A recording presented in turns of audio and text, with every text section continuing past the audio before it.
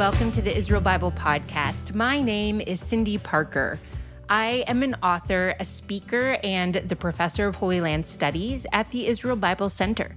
I am passionate about reading the Bible in the physical, historical, and cultural context of its day. But what I really love doing is having geeky conversations with people about all kinds of things. In this podcast, I'd like to invite you to join me as I sit down each week with other faculty members of IBC to discover new aspects of the Bible. These are some of my favorite dialogues because as a modern audience reading an ancient text, we know that the Bible does not need to be rewritten, but it needs to be reread. Today, we have the pleasure of learning from Dr. Mark Nanos. He is a lecturer at the University of Kansas and is often described as a Jewish historian with a research focus on the Apostle Paul. He has a roundtable talk with Dr. Ellie called Paul Within Judaism, and then this conversation with Dr. Gruber, and this one is called Paul and, quote, Work of the Law, unquote. We left off last week with an overview of, one, how to understand Judaism in the Second Temple period, not as a belief per se, but more of a way of life. And two, a description of the phrase ergo nomu and the traditional interpretation as works of the law. The way we interpret that phrase changes the way we interpret the writings of Paul, an effect that has had an enormous impact on Western thought. This week, we get to hear more about how Dr. Nanos proposes that we translate this particular phrase, and at the core is the necessity to recognize the difference between culture and identity. Take a listen.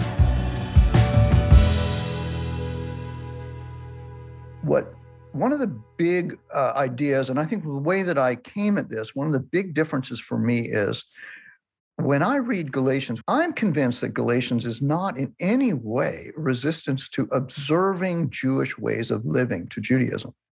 It's not against Jewish dietary laws. It's not against Sabbaths. It's not against any of those things. There's one thing it's against, and Paul articulates it repeatedly, and that's why I use the phrase synecdoche, circumcision. Synecdoche is functioning, circumcision is functioning like we can say, a red state or the White House. We don't think of this literally. We recognize in it is a whole complex of ideas that are just being represented. And so circumcision is functioning for Paul, although it only affects half the population in theory of his groups, maybe. It's functioning as a marker of being identified as Jewish. And other people had circumcision too, but we recognize in his discourse, he's not talking about them or that. And circumcision is not, generally speaking, just one moment of a physical, surgical operation. It's an identification that has to do with rites of passage.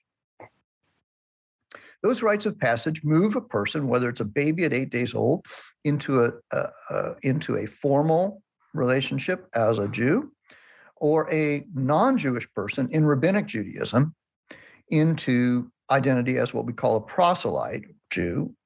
And there's some argumentation, of course, about whether they're the same as a natural-born Jew. Is it several generations later? Do they have to behave a certain way? But there's a generalization that they are no longer just a non-Jew, they're a Jew. Circumcision is functioning as a synecdoche for a process. There's other things involved in that process. Those rites of passage always involve a number of rituals, generally speaking, a number of rituals, but it's a culminating one or a completing one for the male. The female doesn't get circumcised, so their culminating one in rabbinic Judaism is a mikvah, a bath, so a baptism. So, but there are other things that change, right? If a person's going to change their ethnicity, they're also going to learn the culture, or they're already embracing cultural changes. But no matter how many cultural things they embrace, that's not the same as completing the ritual. No matter how Catholic you behave, you're not entitled to the sacraments unless you become a Catholic. And once you become a Catholic and complete the rites of passage, which are the synecdoche for would be baptism, then you're entitled to the sacraments, but you may not act as Catholic as you did before. And the Catholics around you may not have ever acted as Catholic as you did. And so we recognize the difference between culture, Judaism, Catholicism, and identity, Catholic, Jewish, Jew. So when I was working with Galatians for so many years, and I'm still, all the books behind me, the top two shelves are Galatians commentaries and monographs. They're all convinced that Paul is in some way resisting Jewish law, Torah, observance. And even the New Perspective is. So James Dunn, who famously kind of said ergonomos should be confined to just boundary markers, when he defines boundary markers, that means circumcision, days, and diets, those three things, as if they're the same thing. But circumcision isn't like days and diets. Circumcision is not something that is enjoined in Torah for a Jew once they're circumcised. You don't keep doing that. And in fact, almost no natural-born Jews ever made the choice. Their parents made it at 8 days old, and it wasn't much of a choice if they were a practicing Jewish family. You just did it. It's what you do. Circumcision is about re-identification. Days and diets are the cultural stuff. It's a practice of Judaism. One's about becoming a Jew. One's about acting like a Jew. So for me, I think I backed into the sharpness of clarity about the problem. The word erga, translated works, can, and in this case, I argue does, refer to the rites of passage. Rites, R-I-T-E-S, not R-I-G-H-T-S, but rites, rituals. And nomu, if you look in a proper Greek lexicon, almost all of the primary meanings have to do with custom or norm. So if we translate this in the direction that circumcision points us, rather than the direction that cultural behavior points us, that is identification, then what we're talking about is ergonomou means rites of a custom, customary rites, completed by circumcision in the case of males who want to become Jews. We're talking about, in normal parlance, what I'd like to see in a few years is that when we see the phrase ergonomou, we use proselyte conversion or proselyte re-identification or proselyte, because that's what it signifies. And that would get us out of this complex that we think Paul is resisting, is putting faith into contest with behavior.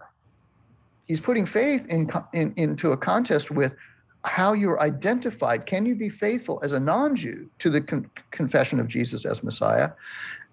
Unlike a Jew who's being faithful to the confession of Jesus as Messiah includes Torah because they're identified in the covenant with Moses, the non-Jew isn't. Are they being faithful? Is it take two different courses? And is that what Paul's really arguing for?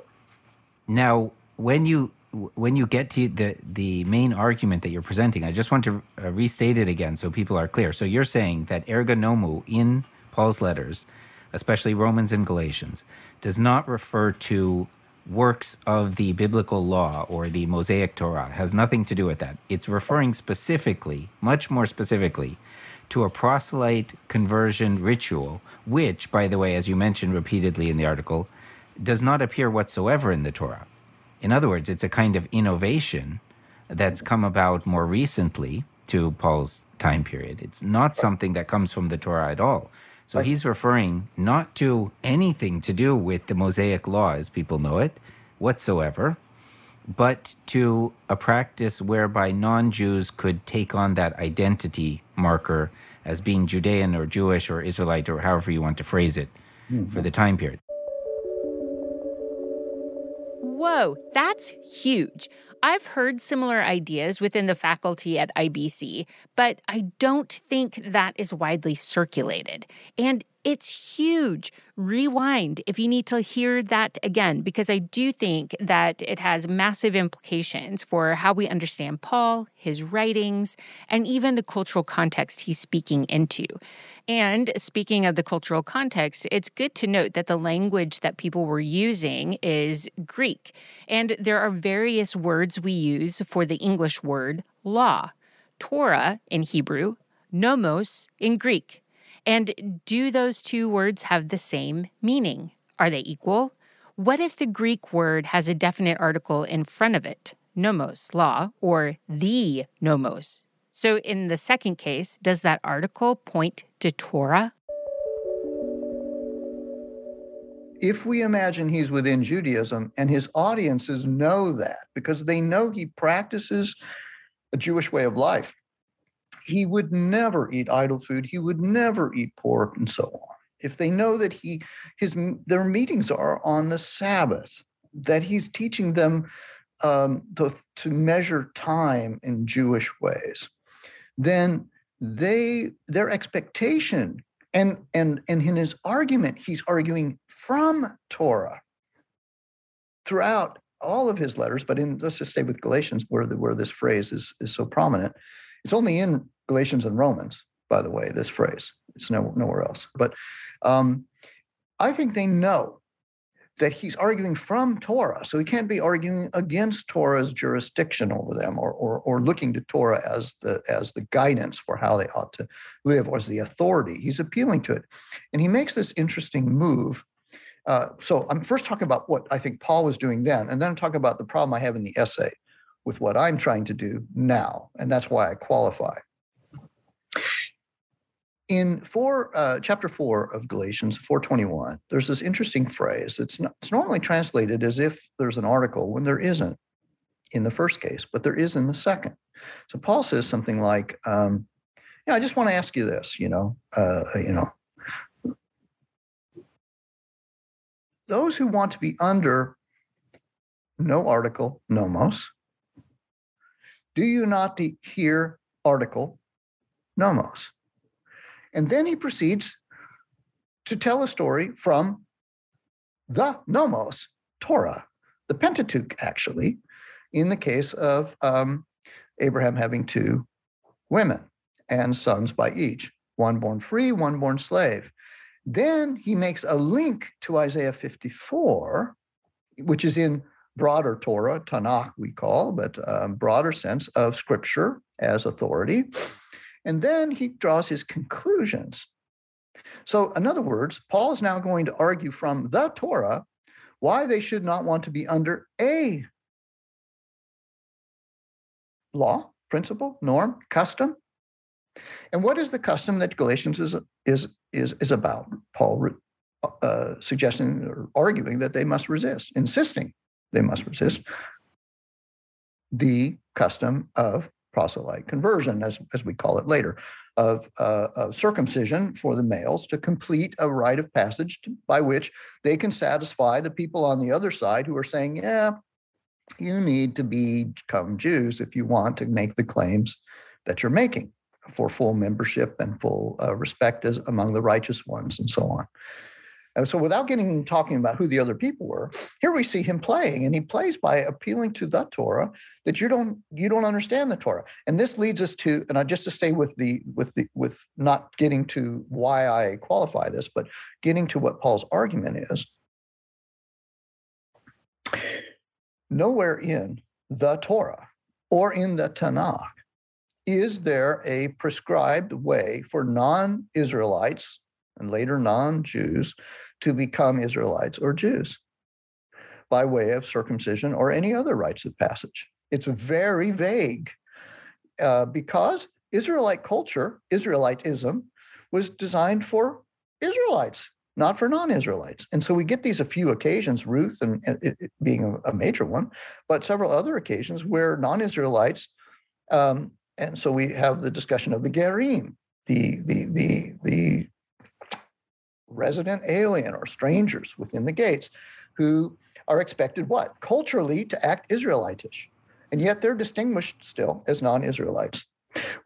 Where circumcision comes up in the Torah is with respect to them if they want to partake of Passover. But that doesn't make them an Israelite. It just means it's okay to sit at that particular festival. But for slaves, all the way back to Abraham and picked up in the Mosaic tradition, is that if an Israelite family and later a Jewish family procures a slave or has a slave born in their house, they'll be circumcised. It does not make them free. It does not make them Israelites or Jews. It makes them acceptable within the household, some kind of a basic cultural norm that's required of them. They have to dress properly, so to speak, if they're going to come. I can't smoke cigarettes in church, some sort of thing like this, but it's not the same as the rites of passage. And so Paul actually can make this point, this kind of subtle point, that this whole custom of making non-Jews into Jews is actually not in the nomos. And he does it by way of this allegory. And this is something I will publish. I've done some papers on how he does this in here, which people think is anti-Torah, but it's not. It's absolutely his appeal to Torah that you're misreading it, because circumcision for non-Israelites is for slaves. And is that really the model that you should be following? So just to finish now on that, that's what I think Paul's echo chamber is, if you will. So his not using the article could be a strategy that helps to focus their attention on what they maybe are not distinguishing because they're not trained in this. The difference between what Torah teaches and what other people say is a custom, a norm expected of them, because that's what the Jewish community is moving towards during the diaspora of this time. But the second game I have to play in the essay is with modern scholars. And because modern scholars have used, as have the traditional interpretations in Latin, they have used the article. And I actually think it would be otherwise perfectly useful to use the article, because we are talking about a particular rite of passage, a Jewish one, the custom of proselyte conversion. So I have no problem with it argumentatively in an etic sense, but in an emic sense of trying to understand what Paul was doing. I think we shouldn't use it. So we can keep this playfulness with the language that I think he's using to undermine the authority of the custom that is not in the custom that should guide your thinking about what applies to you and what doesn't. You're redefining the synecdoche, so if you will. In other words, circumcision or works of the law is not about Jews following what the Torah tells them to say at all. It's about something different. It's about non-Jews taking on an identity that isn't prescribed in the Torah, so to speak. May I just interject? Sure. It's actually not just about Jews. It's not that it's against Jews following the Torah. It's also not against non-Jews following the Torah. I think that's a big problem in interpreting Paul, too. Take a letter that's written to a specific community in a particular situation and then act as if he was creating what he thought would be universal philosophical rules for everybody for all time. I think that's fundamentally problematic. But to flesh out those specifics, the context that you see, maybe I can ask, what would be the advantage of a non-Jew taking on this rite of conversion in that particular Greco-Roman context of the time? I mean, why would someone even want to do that? I don't have ownership of this basic recognition that Paul's writing has been universalized. It's just plain common sense, and others have done much with this over the years, especially in resistance to the new perspective on Paul, because then it became clear that is a problem that continued, that didn't really change. But, let's face it, the people who read Paul in the 4th century that set up what we know as Christianity, the Augustines and Jeromes and so on, and prior to them, the Chrysostoms and so on, the church fathers, they weren't asking questions about becoming Jews or Judaism. They had to figure out which kind of Christianity was better, and they employed or weaponized, Paul's rhetoric in that goal, in that aim. So the fact that they were universalizing it is just to be expected. Their communities were identified as Christian, and what does this mean to us? And just to take that point to today, that is one of the downsides to the Paul within Judaism and these kinds of emphases that I'm making, is that people will say, well, why do I care about that? In my church, becoming a Jew is a non sequitur. It's not an issue, and it wouldn't, nobody's thinking that. So why do I read Paul now if that's what he's arguing about? And so that is an issue of when you historicize things and when you really put them in their context. That may not be your context. Maybe that isn't that important to you. It should be important to you in a sense of recognizing how that has shaped Christian culture, and you need to read that cross-culturally. But there will be other places that you need to read Paul for, information for how to guide your life, perhaps, but not this, because it's not your context. And trying to make it your context is actually not being fair to the person that wrote these things and the audiences it was written for. It's not good history. It's not really ethically proper to do that, to make someone else say what you want them to say because you need it to be about me.